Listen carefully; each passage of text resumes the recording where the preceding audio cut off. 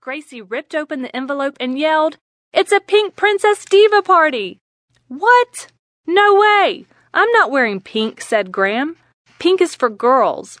Laughing out loud at her brother, Gracie said, "I'm kidding. It's a rock star party." "All right, I know exactly what I'm going to wear," yelled Graham, and he barreled off to his room.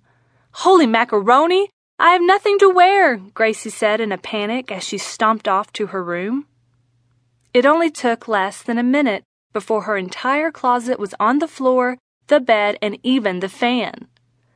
Gracie had clothes everywhere, yet she still could not find anything to wear to the party.